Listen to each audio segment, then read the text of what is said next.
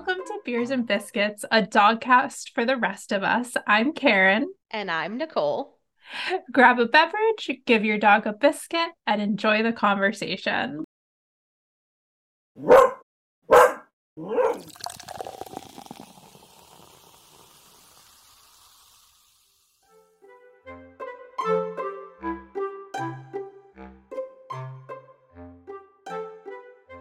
So, Karen, what biscuit do you have for us today? The biscuit that I am featuring tonight is a fan favorite and a staple in this house, and that is the Tricky Trainers by Cloud Star, most specifically the chewy version, but the crunchy one is also a hit as well. But the Tricky Trainers by Cloud Star is our biscuit tonight. And what is your beverage tonight, Nicole? So, I'm trying something a little different. I have a Nantucket craft cocktail, Nantucket cranberry vodka soda, and it's yummy. It's very yummy after a long day. That sounds quite delightful. So we have a special guest with us tonight. Nicole, who do we have with us? We have Heidi Armstrong. Heidi and I are friends on Instagram, and we've had some pretty awesome conversations. And so I thought, why not have her come on for this topic today? So, Heidi, why don't you introduce yourself? I am Heidi Armstrong, and I have a background in horses. So I grew up on the back of a horse in a barn, and through spending so much time at the barn, began to observe dogs and fall in love with dogs. And I was involved in greyhound rescue for about 15 years, and then rescued a non-greyhound. And Cheza is my second non-greyhound. I'm a hobby dog trainer. Love, love, love training all different kinds of dogs, especially my own. I'm a therapy dog volunteer as well. So with my last dog, I volunteered more than 1,200 hours over the course of 14 and a half years. So Cheza is also a therapy dog. I have seen her list of titles. Do you want to kind of give us a little rundown of what she's got? I don't even know if I'll remember. So let's see. Well, I started doing rally with her. That was one of the first things that we did when she was really young because there's no jumping and first two levels are on leash and it's very accessible. So we started doing virtual rally. So she has 3 rally titles now. I don't think I've listed one, but we got one last December. And I really appreciate how virtual rally makes things accessible for all of us because shows are very difficult for me physically. So we can do it in the yard, and that's lovely. Right. She has the 3 CGC titles, so a regular CGC and a CGC-U and a CGC-A. And yes, that's right. And I told you I would stumble over this. And a dock diving title. Nice. So you can see I'm very attached to my titles or our titles And or whatever. she has some trick titles Oh, too, right? oh, yes, thank you. So the other thing we started along with Rally is trick training. This is kind of interesting background. When I went to meet her in the yard of the woman who rescued her, the first thing I noticed about her was how coordinated she was. She's about 12 weeks old, and I thought, and she's with her litter mate, her brother. They were rescued at the same time, and I thought, man, this dog has a lot of coordination for a little puppy. And so we brought her home and just started putting stuff out. Like our living room looked like a combination of a gym and a recycling bin. And there was just stuff all over the place. And she started climbing on it and standing on a little Bosu and balancing on things and getting on little pieces of wood. And I thought, this is really cool. She enjoys that. And so I just started reinforcing it. And then she started offering more and more behaviors that involve balancing and different kinds of tricks. And then I realized that her love language is work. She just loves to work and she loves to do stuff with me and with my husband Dan or with anybody, as a matter of fact. And so I just started doing tricks with her. And then one thing led to another, and I started getting trick titles with her. And this was also during the pandemic. So some of them, one was virtual, the rest of them we did in person. That has just been the loveliest way to connect with her It's like some secret language the two of us share. I love working with her. She's such a happy little dog. She is. I love watching your stories and you guys working together. I love it. Thank you. So we try to ask guests kind of an easy question to get the ball rolling. If someone were going to make a treat about Sheza, what would that treat be called and what would be in it? You said you asked an easy question. It's not, she doesn't come up with easy ones. The treat would be called Joy, and this is hard. I think it would have fish in it. For this episode, we wanted to address and maybe help clear up for dog guardians the idea of agency when it comes to working with our dogs. I think it's helpful for us to start off with what is agency? Agency is defined as an individual's ability to have control over their life, their environment, and more important for us working with dogs is they have the ability to have access to desirable or favorable outcomes and control, and they're able to control that access. So essentially, agency is the power of choice. As trainers, we should be helping pet guardians understand the need for creating more agency for their dogs in their daily lives. This can be as simple as letting your dog choose the route that you walk, or letting your dog choose to mosey around and sniff and enjoy some environmental enrichment versus a power walk. It can be things like providing more opportunities for preference tests for items like toys, treats, and enrichment items. Really, where we see agency gaining more traction in modern training is with cooperative care and basic husbandry. And that's where we want to really strive to teach animals not only to choose to opt into some of these behaviors and husbandry tasks like getting nails trimmed or teeth brushed or things like that, or having better time at the vet visits, but we also need to allow them to opt out. And that's where the agency comes in. In a kind of a classic example that I like to give about why agency is so important is working with people that have dogs that maybe aren't super excited to meet people. So dogs that are super shy, dogs that are fearful of people. The old school way of approaching that would be, I'm going to, have the dog approach, or I'm going to give this treat to the person and have the person approach the dog with the treat. And while we might be intending to make a good association there, the dog only has one way in that instance to get that reinforcement, to get that treat. If the dog isn't really sure about it, or is apprehensive, or really doesn't want to make that approach to the person, but really wants the reinforcement, is really looking for the reinforcement, what ends up happening is we can end up using that reinforcement in a coercive way because we've actually limited the agency of the dog in that instance. And so one of the best ways that we can increase agency for our dogs is by giving them a lot of behaviors to choose from in any given context. So, for that same example, I have a dog that's maybe a little fearful to greet people. And instead of handing the treat to the person and the dog feeling this conflict between I really want the treat and I really want access to that reinforcement, but I'm kind of afraid of the person, what if I teach the dog something else that also gains them access to reinforcement? So maybe I teach them to hand touch or hand target my hand in the presence of that person.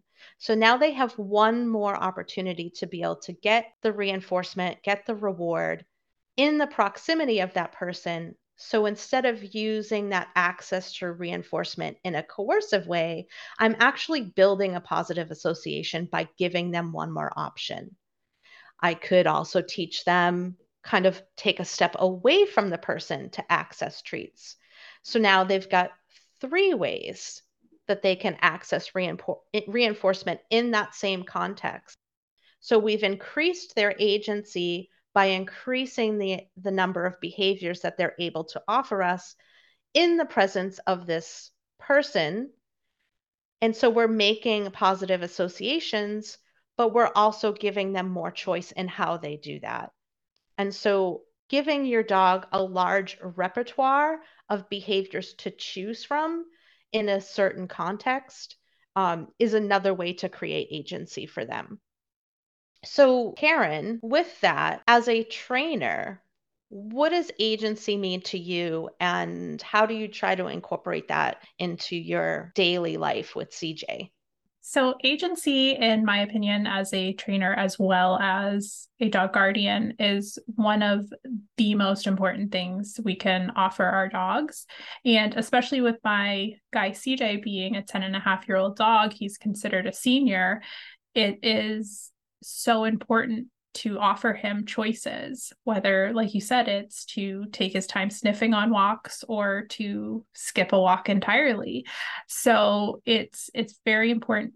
But on top of that, it also, I find, really helps foster the relationship I have between my dog or even dogs that I work with, because I feel like it really makes the dogs feel like they have a true say and someone is listening to them.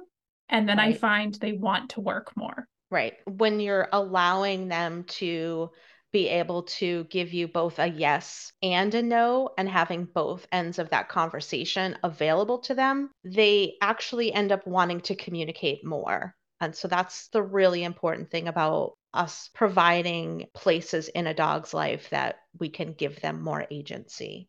So, what are some examples maybe that you've used with clients, things that you've helped them with in terms of places that they can include some more agency?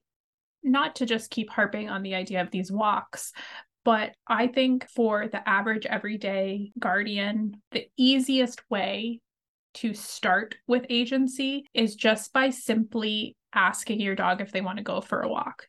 I know for most dogs, when you say, "Do you want to go for a walk?" they're going to jump up and they're going to run to the front door wherever their leash is. But I find sometimes they may go through all of that, but once you pick up the leash or the harness or whatever it may be, they may turn away. And I think you can start right there. And it's a very easy place for a lot of guardians to recognize a dog saying no, saying, "I thought about it. I no longer want to go," as they walk away.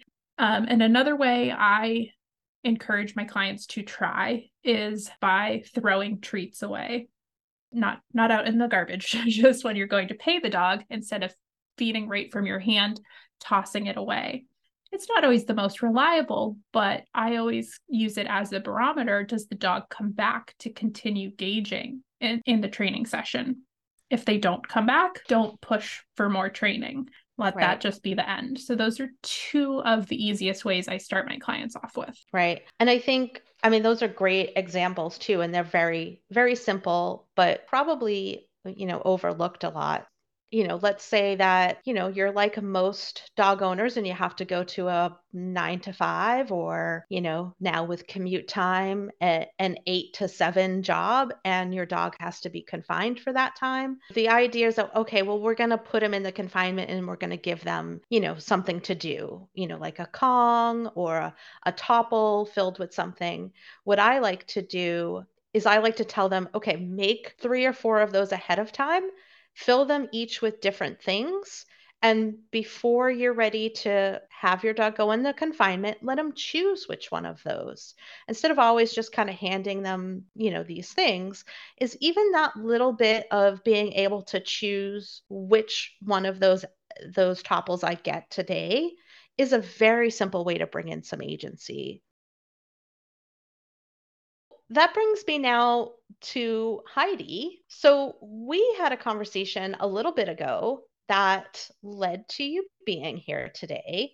And the topic was surrounding agency and how to create more opportunities for choice and access to reinforcement for dogs, and how this is gaining traction in modern training. and really forcing us trainers to kind of think a little bit more outside the box and how we approach training in a way that fosters agency for the dog. As a dog guardian, what does agency mean to you? Agency means to me that you have a truly functional relationship with your dog, and that it is a relationship, and that I can say no and the dog can say no, or the dog can say yes and I can say no. So it's a continuous conversation where both people are listening and both people have compassion and both people realize that I say both people, I'm referring to the dog as a person, but both beings can change and ebb and flow on any given day. I believe the human side of the relationship, we need to understand that our dogs are beings too, and they have good days and bad days just like us. And agency to me means that as a dog guardian, I have very good observation skills of my own dog, and I honor what she's telling me, and I believe her when she's telling me things. And I don't force her to do things if she's telling me, I don't want to do this today, whatever it might be. It could be agility. It could be doing her nails. It could be brushing her teeth. It could be taking a bath. But I listen to her and I watch her. Right. Yeah. And I think sometimes people that don't really understand agency, they'll say things like, well, you're just allowing the dog to make bad choices or unsafe choices. And that actually really isn't what agency is about. I'm not going to allow my dog to run into the street just because that's the choice he wants to make. Obviously, we have to take in mind safety, health, things like that.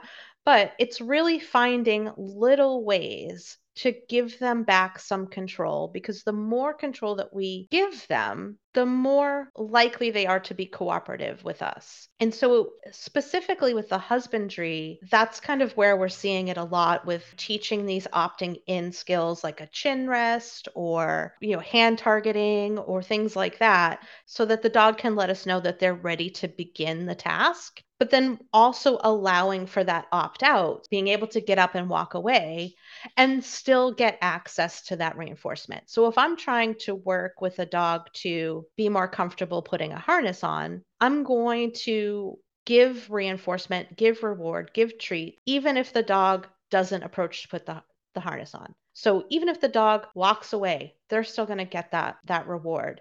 If the dog decides, I'm done, I want to go lay down, they're still going to get that reward. The thing that we find is that by rewarding a no, the dog being able to say no to things, again, we're not talking running out into the street or attacking another dog or killing a squirrel, but in things like, husbandry, or just like what you do with Cheza doing the tricks and doing, a lot of the rehab stuff. The more we reward them for opting out and saying no, the more likely they are to say yes, and the more meaningful that yes becomes.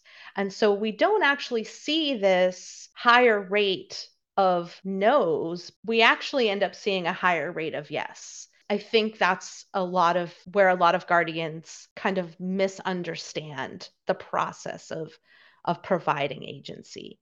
Something that I have heard in the past is, oh, well, you're just letting your dog walk all over you. Yeah. To me, that is a relationship. That's listening to the dog.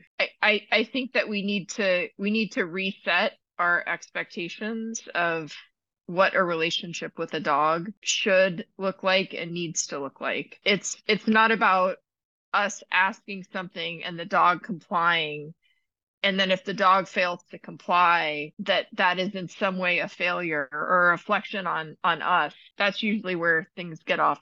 They just go off the rails because we have egos, right? It's a reflection on the mental state of the dog, and we need to honor that, and we need to understand that our dogs are not our hostages. We need to honor what they tell us and how they communicate with us, whatever that might be. Right. Some dogs are very subtle in their communication and other dogs are very emphatic, but we really need to have impeccable listening skills and observation skills with our dogs. But I think too, because that kind of also leads into this other idea of labeling our dogs, especially when people say their dog is stubborn, when really the dog is just either saying, I don't know what you want me to do, or I don't want to do that. So it's a much bigger conversation as well, not just giving our dogs choice and say, but it's also refraining from putting unnecessary and unfair labels on our dogs too. Yeah, absolutely. And I think, we have to, as Heidi says, we have to kind of reframe this idea of a relationship, right? Every dog guardian that I have ever worked with wants a meaningful relationship with their dog. What can happen sometimes is that when the communication breaks down, we don't look at ourselves.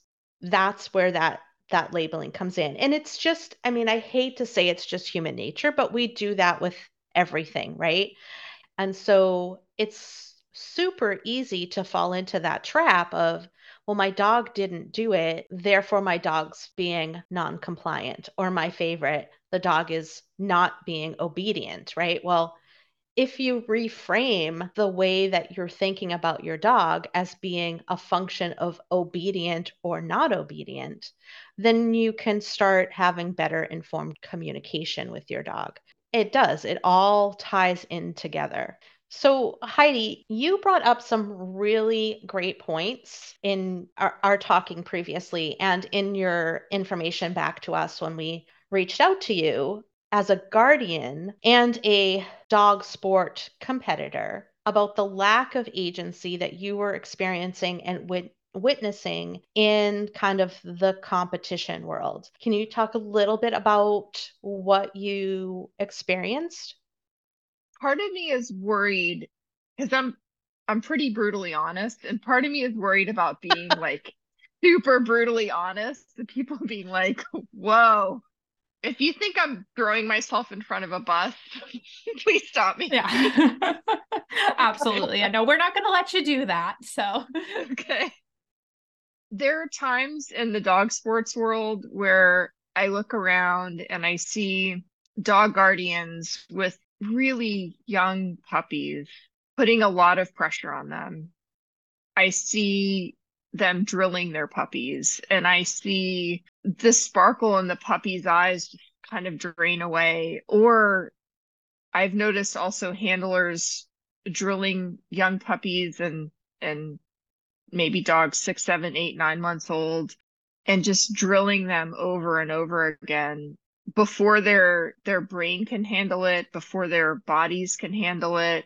And I take a few steps back and I think to myself, I wonder what this dog would like to be doing if it wasn't being trained in this specific discipline every single day, day after day Right. after day.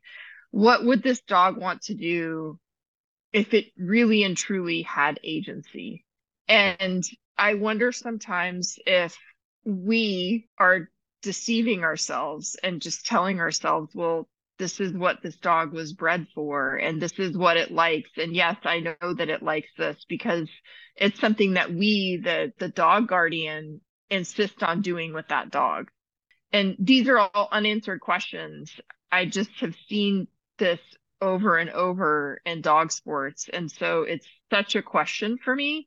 And I've been to some competitions and seen people handle their dogs and, for instance, ask their dog for a down in a competition. And I've seen the dog's body language completely change to almost terror. And I've seen people walk out of the ring and tell their dog that they were stupid or just saying awful things to their dogs. And I just wonder for what? It it Right. it makes absolutely no sense to me. And it's quite heartbreaking because I think at the end of the day, that dog is saying, I don't want to do this with you.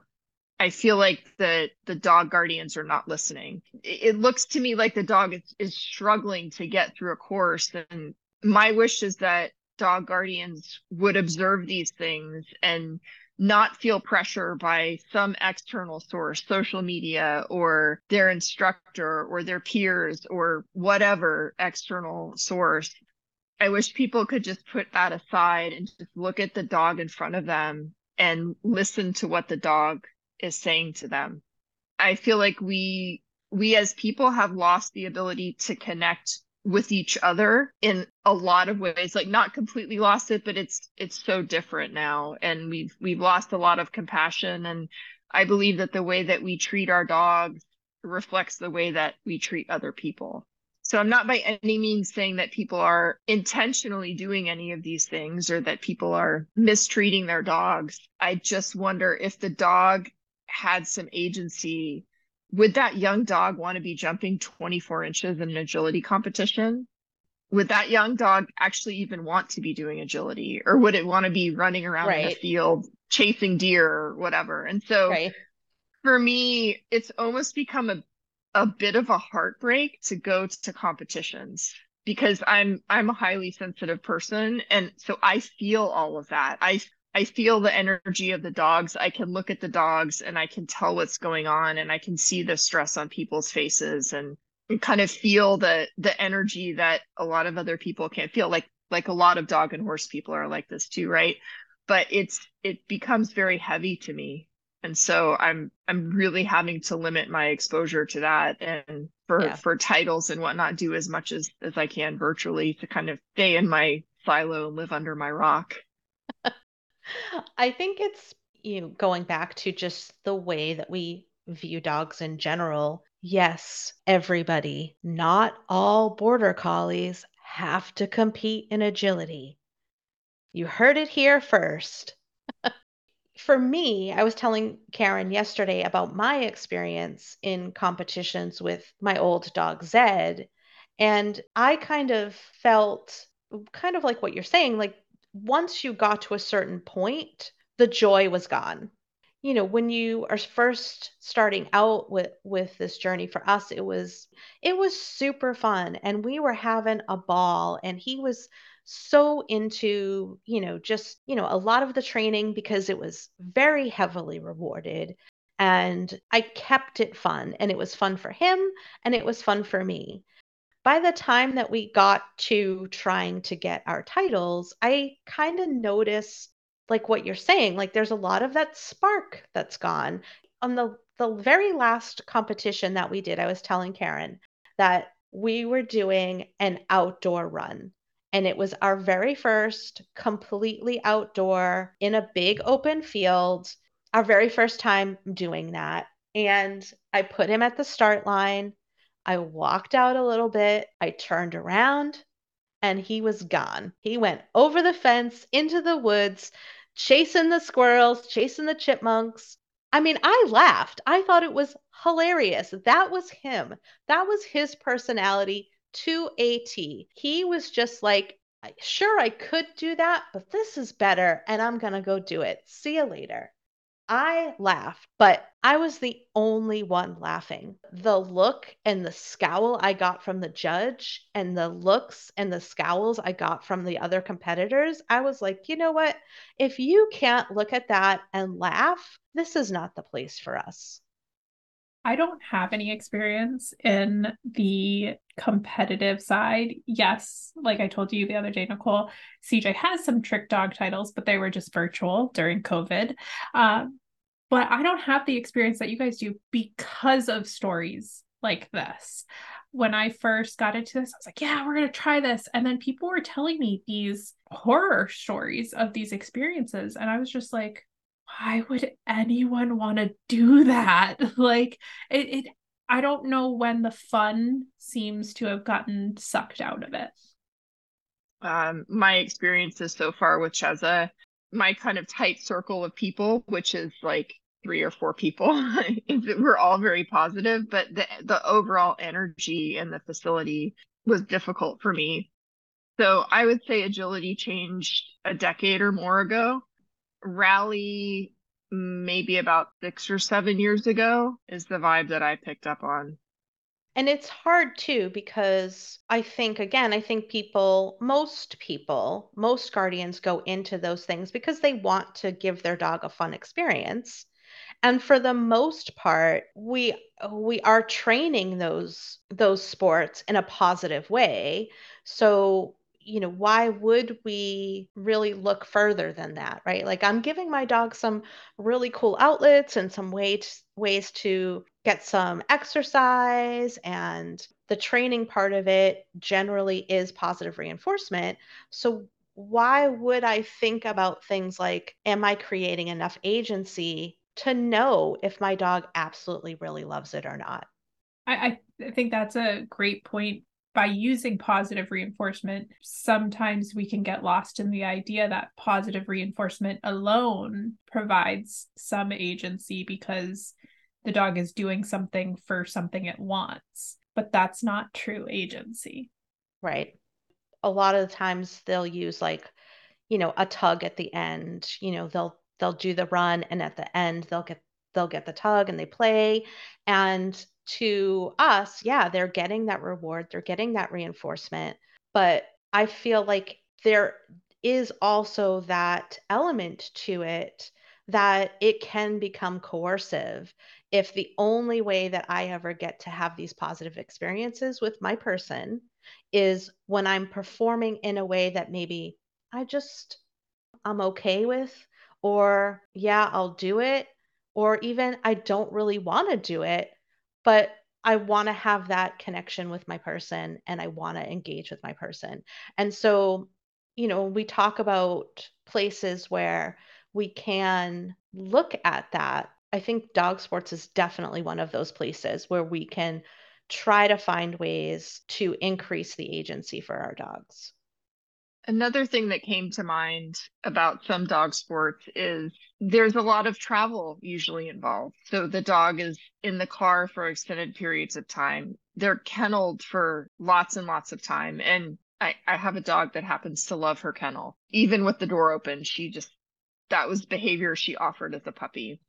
So she doesn't mind, really and truly doesn't mind being in her kennel. Go to a dog show and listen to the number of dogs that are completely out of their mind in their kennels. And it's that way all day long for them. And they get out for 40 seconds to do a quick run, and then they're back in their kennels all day long. I don't have answers. I just have questions. I wonder if you ask the dog, is this how you would choose to live your life? Bet there are a lot of dogs that would say, no, I'd rather be out running in fields, chasing squirrels or, whatever, but not stuck in a kennel, frustrated all day long. Right. And I think you probably do see that, honestly. I mean, I know I've seen it doing competitions where the dog doesn't start. I mean, it's telling you that it doesn't want to keep going. If it doesn't keep going and you get a fault or you get a disqualification, we blame that on the dog. We don't ever blame it on us as the human not understanding what the dog is telling us. So, Heidi, then in your experience as a dog guardian, what piece of advice would you give other guardians just starting out or looking maybe to compete in dog sports of ways that they could maybe look at agency or assess agency or maybe try to incorporate more agency? I think the best way to assess agency and to incorporate agency is to do lots of different things with your dog. So try many, many things and then observe what your dog likes to do. Look at their body language, look at their joy, look at their excitement when you pull up to this place to go do something, or when you pull out the piece of equipment to go do something. I think furthermore, it's important to ask, is it a natural excitement because they enjoy going for a hike, for instance, or going swimming? Or is it because they're so amped up to do this thing to get the toy at the end of it? And to me, Right. there's a difference. I believe that a happy dog will always have a particular sparkle in its eyes. Look at the dog's eyes, look at how they carry their head and their body, and pay attention when you do all of those things. Try hiking with your dog, try tricks, try agility. I love agility. I think it's so much fun. I will keep my competing to a minimum for reasons that we've discussed, and try rally obedience. It's super fun. And go for walks with your dog and do sniffy stuff with them and give them so many choices and find out what it is that they love to do with you and do that as much as you can. I also believe as much as possible we shouldn't railroad our dog and our dogs into doing one particular thing. So I guess then a question I have for you, Heidi, and this might not necessarily be fair. So just to the best of your abilities, how then do we as trainers, as guardians, as just dog people help the greater population at these events, at these type of things, in your opinion? How do we help them get behind this idea of agency? It's a really hard question to answer because I think it starts from within. Like we talked about earlier, it comes from inside of you. So if we can have more compassion for ourselves, we can have more compassion for our dogs. If we can have more curiosity about ourselves, we can have more curiosity about our dogs. And when we have curiosity about our dogs, that gives them agency because we begin to ask questions. And if we can be creative with ourselves, then we can be creative with our dogs. I think if we heal ourselves and work with ourselves, we can work better with our dogs. That's not a great answer because it's not super actionable. So, I mean, my short answer would be every human being needs to go to therapy. Yes. It could be the pessimist in me, it could be the realist in me, I don't know, but part of me thinks it's too far gone. Like it's that kind of thinking and belief that our dog needs to follow everything we tell them, and if they run off and get zoomies and do funny stuff in the ring, that it's really not funny and it's a reflection on the handler. I think that has created a pretty deep rut in dog sports, and it's unfortunate. I think that's actually the perfect answer because there really isn't a right answer for how do we get the majority behind us. If we're just posturing, then that's not really any better. So you're right, it does start with us and what we're doing and being that example to the people that are around us. And then hopefully they will see that sparkle in your dog's eyes because of the relationship you have with them, and that will make them want to change. I think it goes back to what you said, Heidi, too, about we have to be more gracious with ourselves, right? And so, sorry, he's being crazy right now. He's stealing the recycling from under my desk. And so rewriting that kind of internal conflict that leads to frustration, I think also will help us as a larger community. So Heidi, do you have anything? Do you have any questions for us? How do you think that guardians who do dog sports can give their dogs more agency? How could someone who does agility give their dog more agency? I think particularly, I think as much as we can teach a behavior, again, we go back to, kind of opting in and out for things like husbandry skills. I think that we would do a service to our dogs to teach them an opt in and an opt out of a lot of things that we're asking them to do. And so I think that would be a really cool way to increase some agency around those things. I'll put it in the show notes, but Ken Ramirez actually has a little piece about teaching a no, approaching it from that perspective. If we're giving, the dog a lot of, again, opportunities for receiving the reinforcement regardless, right? So if we're teaching them to go over a jump, the classic way of doing it, if the dog doesn't like immediately take to it, is to toss the treat over the jump. The dog jumps to get the treat. Or if you have a really smart border collie, they'll just go around and get it. Most of the time, we lure them over the jump with the treat, or we toss the treat over the jump. And so again, we're only giving that one access to that reward. So if in those situations, we're also rewarding them for not jumping, where there's a little bit more cooperation in there, we're not just luring them over a jump that maybe they don't actually understand or they don't want to do, or the jump's kind of scary because I don't know what it is. So if you don't go over the jump, all right, I understand. It's still a little too scary for you. Or maybe it's still a little too high for you. Or maybe I need to do some more groundwork so you understand what I'm asking you. And I'm still giving you access to that reward. So I'm allowing the dog the opportunity to have that two-way conversation with me.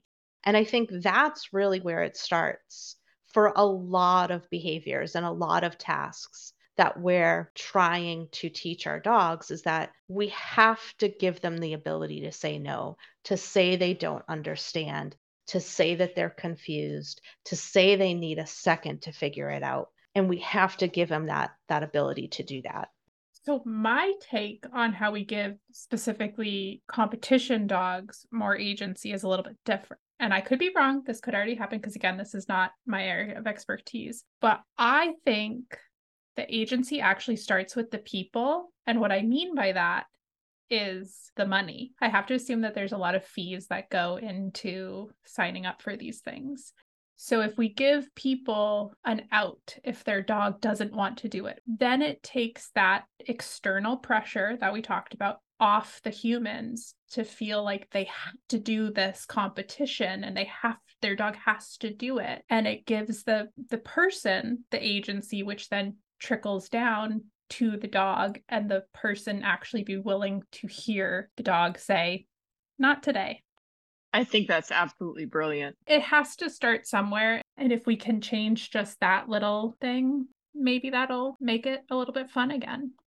And I think, too, a lot of that early work really comes down to those trainers that we're paying money to help us hone the skills necessary, being able to have the conversation with the person and say, look, maybe your dog, maybe this isn't the best sport for your dog. Maybe your dog would like this instead. And I know sometimes that's a really hard conversation for a trainer to have with a guardian, because, again, the guardian is coming to you.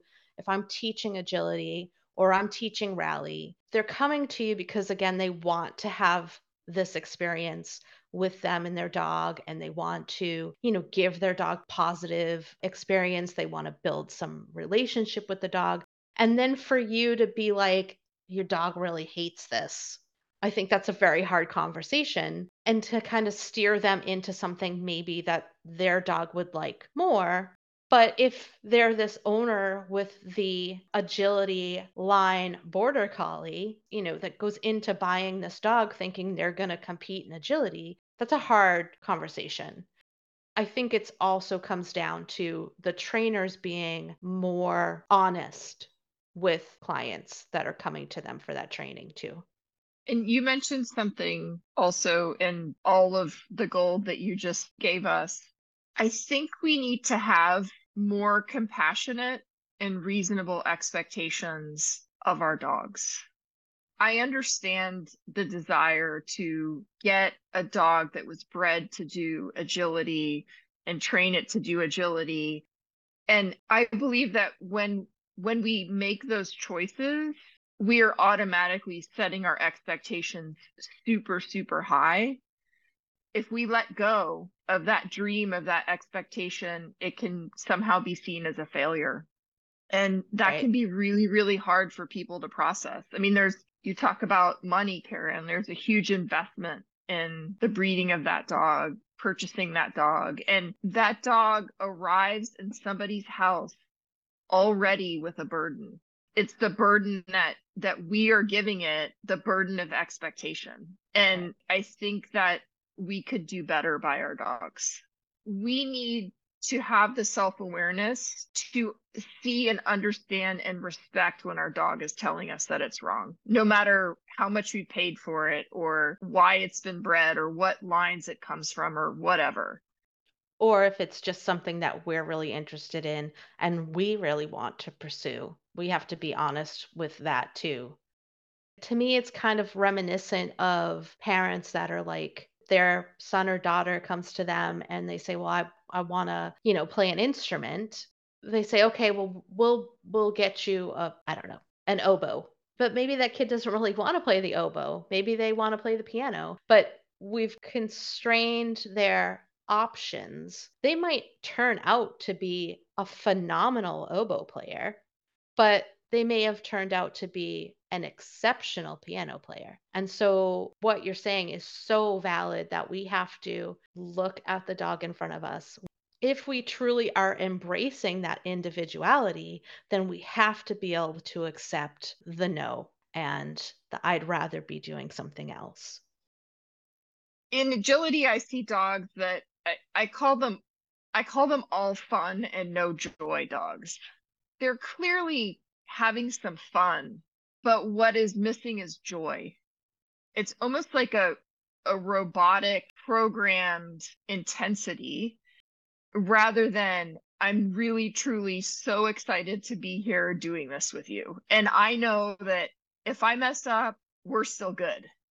How would you communicate to guardians how to know the difference in what they're seeing? Because I think a lot of people will come back and say, well, my dog loves agility. You should see them. They're really fast. They understand what they're doing on the course. And I don't believe 100% of the time that that means that the dog loves agility. I don't think that doing great at something means that they're actually enjoying it. I think that goes for a lot of things with people too, right? Like we can be phenomenal at the job that we do Monday through Friday and not enjoy it. And I think the same goes for dogs. I think what you're asking is how do we distinguish the two? And I think that's again goes back to where agency comes in. So this person that says, "Well, look at my dog. They're driving into that first jump. They're driving into that tunnel." I would want to know from that person, what other things have you tried? Could you foster that same level of drive in something else, like herding, if you have a border collie? Or are you providing enough alternatives to know if that's truly happiness to do that? If we're only doing that one thing, how do we really know? I would challenge that person to say, okay, well, what other ways are you providing the same level of outlet, the same level of connection with you? What are some other things that you're doing to test that out? I think my take on this question is, what does your dog look like doing the same type of action outside of the ring versus inside? And what I kind of mean by that is when your dog is jumping over the log that fell down in the middle of the woods, what does their body say in that environment versus what does it look like when they're in the ring being told to do this? And that would be how I would want to gauge. Yeah, my dog loves those jumps. He loves going in the tunnels. He loves that, sure. But does he look as happy as he does when he's in the middle of the woods, chasing after a squirrel, having the time of his life, not being told to do something? So what other opportunities are we giving the dog to perform that behavior that aren't under the confines of doing it because we've asked them to do it? And so I think that's a really valid point. If I'm not giving him the opportunity to unprompted practice that behavior, then how do I really know that he has enough agency surrounding that behavior to actually make a choice to do it? Well, great. This has been awesome. Thank you. This has been a very informative and very enjoyable conversation on a topic that can sometimes be a little mundane, if we're being honest. Thank you so much. This has been a very, very enjoyable and deep and I think necessary conversation. So necessary. I love, love, love our conversations that we have. Agreed. I don't know very many people who would be willing to go this deep and have this type of conversation. I appreciate what each one of you brings to the table, and I'm excited to see where this podcast goes. Thank you so much. I'm so Yeah. excited to have gotten to know you a little bit. And it was really an honor to get to speak with you. So we hope you all enjoyed this conversation. Please don't forget to give your dog a biscuit from us. And until next time.